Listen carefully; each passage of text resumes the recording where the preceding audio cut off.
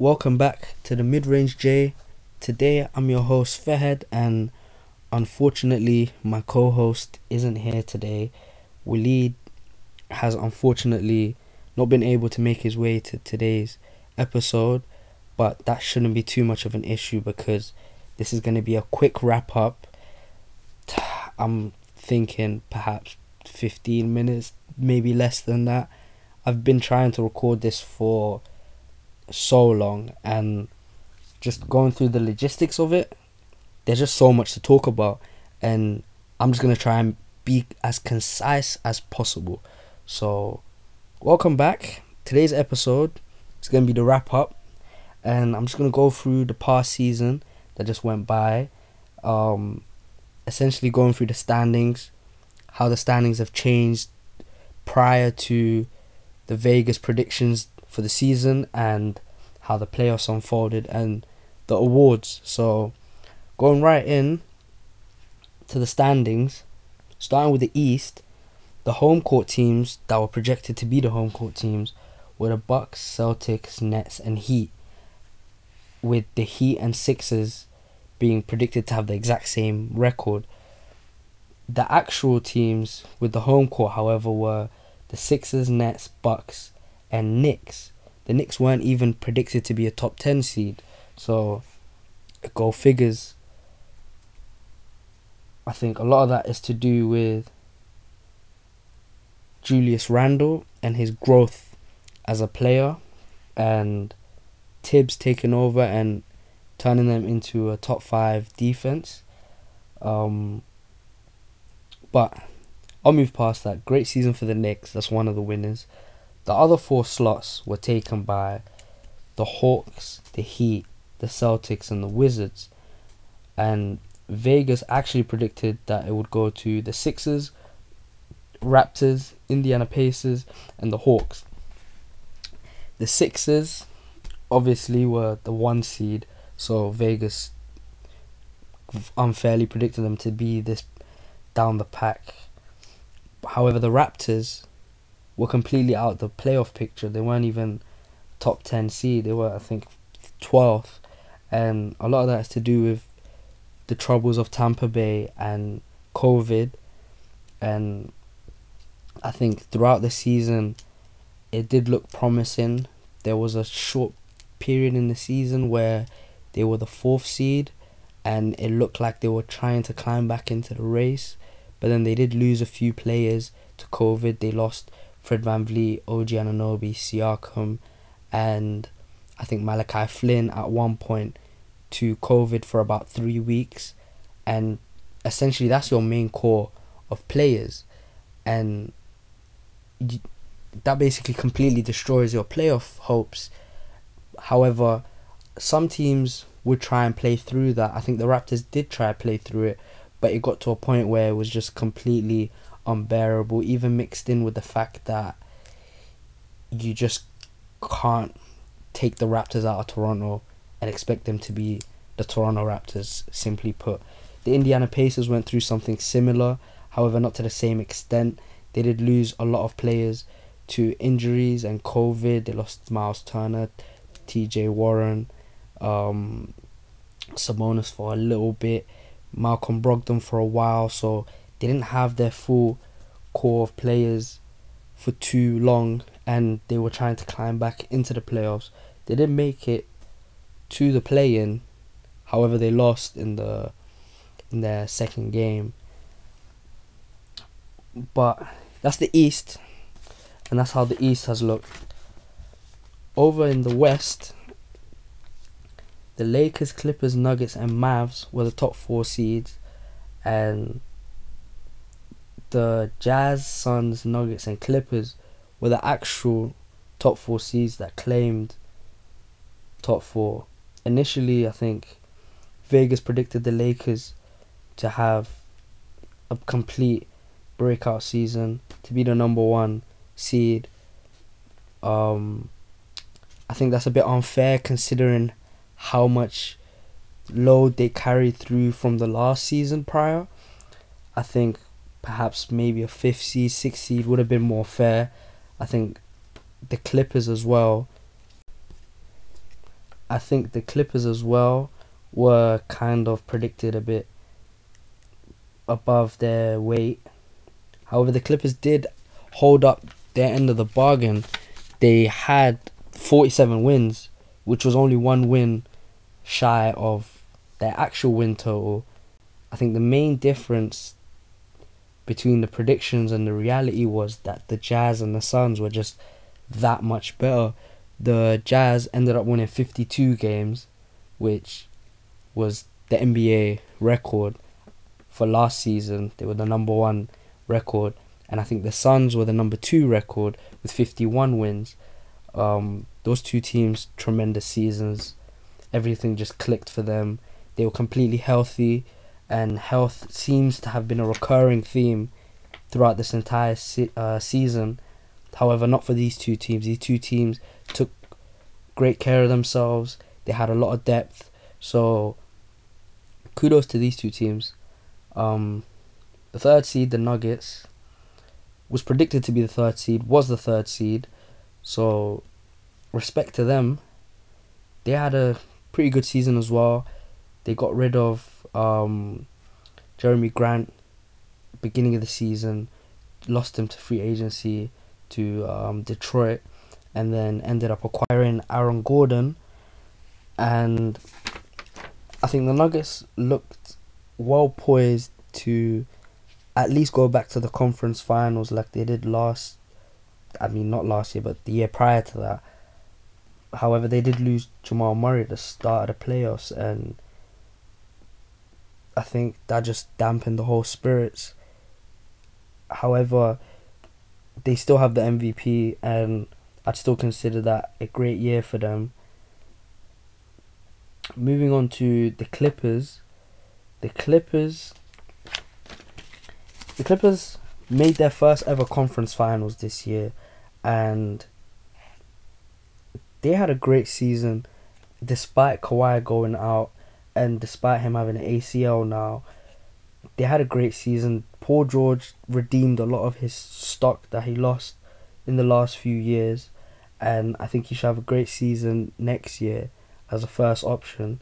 Dallas Mavericks, Blazers, Lakers, and Grizzlies were the rest of the four seeds that took up the other spots, and the Mavs were right about where they should have been. They were predicted to win 43 games. They won 42. So I think there doesn't need to be much said about them.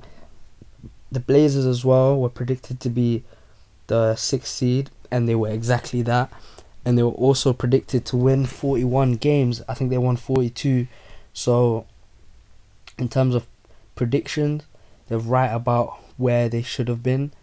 I think the last two spots is probably the biggest shock.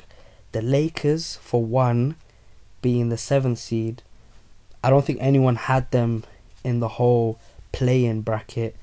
No one thought that they would be this far down the order, but no one also thought that AD and LeBron would be injured as well, and they'd have to go through at least, I think, a 25-game period where they had to hold up their 4th, 5th seed spot, and they just kept slipping down just because they didn't have their two main guys. The Lakers season, like I said earlier, a lot of it was due to too much load and not enough break from the season before. Even though the season was shortened, I don't think the teams that had all that legwork on them from the season before got any real break. So I think the fact that the Lakers and the Heat went out early is going to be very good for them. They should come back fresh. We should see something similar to the 2020 season in the bubble. The Lakers and Heat, they should be right at the top, the pegging order, just because of that extra health break that they got now. The Grizzlies stole that last spot from the Warriors, who were in the play-ins but actually had the 7th seed. So that's extremely tough because they were predicted to be the 7th seed, and they actually were the 7th seed, but they lost their playing games. They lost the playing game to the Lakers, and they lost to the Grizzlies. It's a great year for the Grizzlies. Any great year to be a Grizzlies fan, because that young core is just tremendous, and they're growing, and they're just getting better and better, and they've just added Zaire Williams. So this is a team that's on the come up, and their stock is on an uptick. And I think any team that's a young team that gets playoff minutes under their belt is a team that you should worry about for the future, because they're only going to get better. They're only going to be in this conversation more, and as the West starts to dilute with a lot of these teams probably heading towards a rebuild, you should see the Grizzlies going up and up the pecking order slowly. So that should wrap up the standings. Moving on to the awards. Okay, so this is the part of the episode where I go through the awards. I go through the Vegas predictions for awards, my predictions for the award, and what actually happened. So I think if we just begin with what the odd makers said would be the award winners. So starting off with the MVP of the league, the odd makers had Giannis as their MVP, which is a little bit unrealistic. I think Doncic was second, so I would assume Doncic was probably their favourite, considering it's damn near impossible for you to go three-peat basically. And Doncic was my prediction too. However, the actual MVP was Nikola Jokic, who had a great season. Unfortunately, the MVP race was practically cut short because LeBron missed a lot of time and he was in the race, even though I don't think he had a fair claim as much as Jokic and Embiid, but Jokic just missed too much time, and LeBron was the one with the most attendance until he did miss time. And not to discredit Jokic, but essentially all the candidates for the MVP were injured and they missed a lot of time, and respect to him for maintaining that consistency and also actually being out on the floor. One thing I do like to say all the time is availability is the best ability, and he has that in abundance over LeBron James and Joel Embiid. So well done to Nikola Jokic for winning his first MVP, first of many hopefully. Moving on to Defensive Player of the Year, I did think Anthony Davis was going to win his first ever Defensive Player of the Year. So did the odd makers. However, unfortunately, Rudy Gobert ended up winning Defensive Player of the Year. As legit his claims might not seem to a lot of people, Rudy Gobert was the Defensive Player of the Year, and it is a regular season award. And whether you feel uncomfortable giving an award that's meant to be for 72 or 82 games, but then you don't feel he's really the best defender on the planet, I think it calls for perhaps a change in the rule books or just a change in the votes in the media, because shot blockers and rim protectors and these styles of defenders have always been dominating this award, and they've been dominating this award. And I think the transition to more pick and roll, more open space, pace and space basketball has caused the average fan to look at these defenders and kind of question their legitimacy. But I can promise you, if you get Mutombo and a lot of these other big 7-footers who couldn't really move, and you put them on the Utah Jazz, they would look exactly the same. Terrence Mann would basically make them unplayable, and just the styles of offense nowadays are just too intuitive and too just innovative to make these slow-footed rim protectors as valuable on defense as they once used to be in the past. And I really do believe the actual defensive player of the year belongs to Ben Simmons. He was the best defender on the planet this year, or even Matisse Thybulle. However, the sample size isn't there, but there's a lot of names that you could have given this award to that I wouldn't have been too fussed about.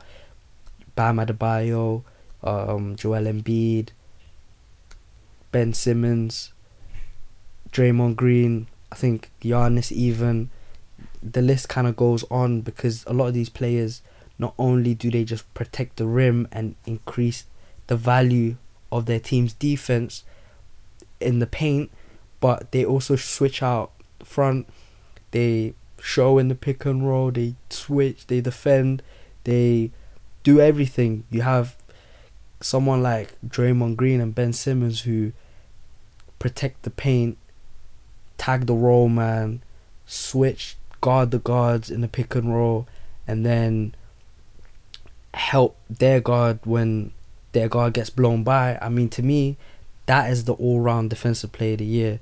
However, well done to Rudy Gobert anyways. But yeah, between Dennis Schroeder and I think Norman Powell, Lou Williams, a lot of these fringe starter players, it's extremely hard to predict the sixth man of the year. And I think, honestly, that's probably the hardest award to predict, because a lot of these players who do end up winning sixth man of the years win them on contending teams or teams that are playoff teams, but actually are starter level players, if you grasp what I mean. And a lot of these players could very well start for some of the lottery teams and be very productive players, and could perhaps even push them out the lottery and make them a fringe playoff team. So to me, that has to be easily the toughest award to decide and really try and figure out who is going to be that sixth man of the year. That's all for today. Wrapping up the last season that just transpired. It was a great season, had its ups and downs, and the free agency is beginning now, so already we should be seeing some great moves. We should be seeing some new pieces flying across the place. I think the Lakers and the Nets are already going out arms race right now, trying to just sign as many pieces as possible. I think we should see a lot of trades unfold. Russell Westbrook trade to Lakers is another big one that happened alongside the Lowry one. The entire NBA landscape has just been completely changed this last year, and a lot of teams that were planning on running it back have felt like this is it, we've got to blow it up. And some of the teams that have kind of just been punched out the water are making some great moves and rejuvenating their lineups, and we should be in for a great season next year. But as it pertains to wrapping up the past season, this has been the Mid-Range J, your host Fahed, and I'm signing out. See you next summer. Oh, not next summer. What am I saying? See you Summer League? Nah, I'll see you at the start of the year. See you start of the season.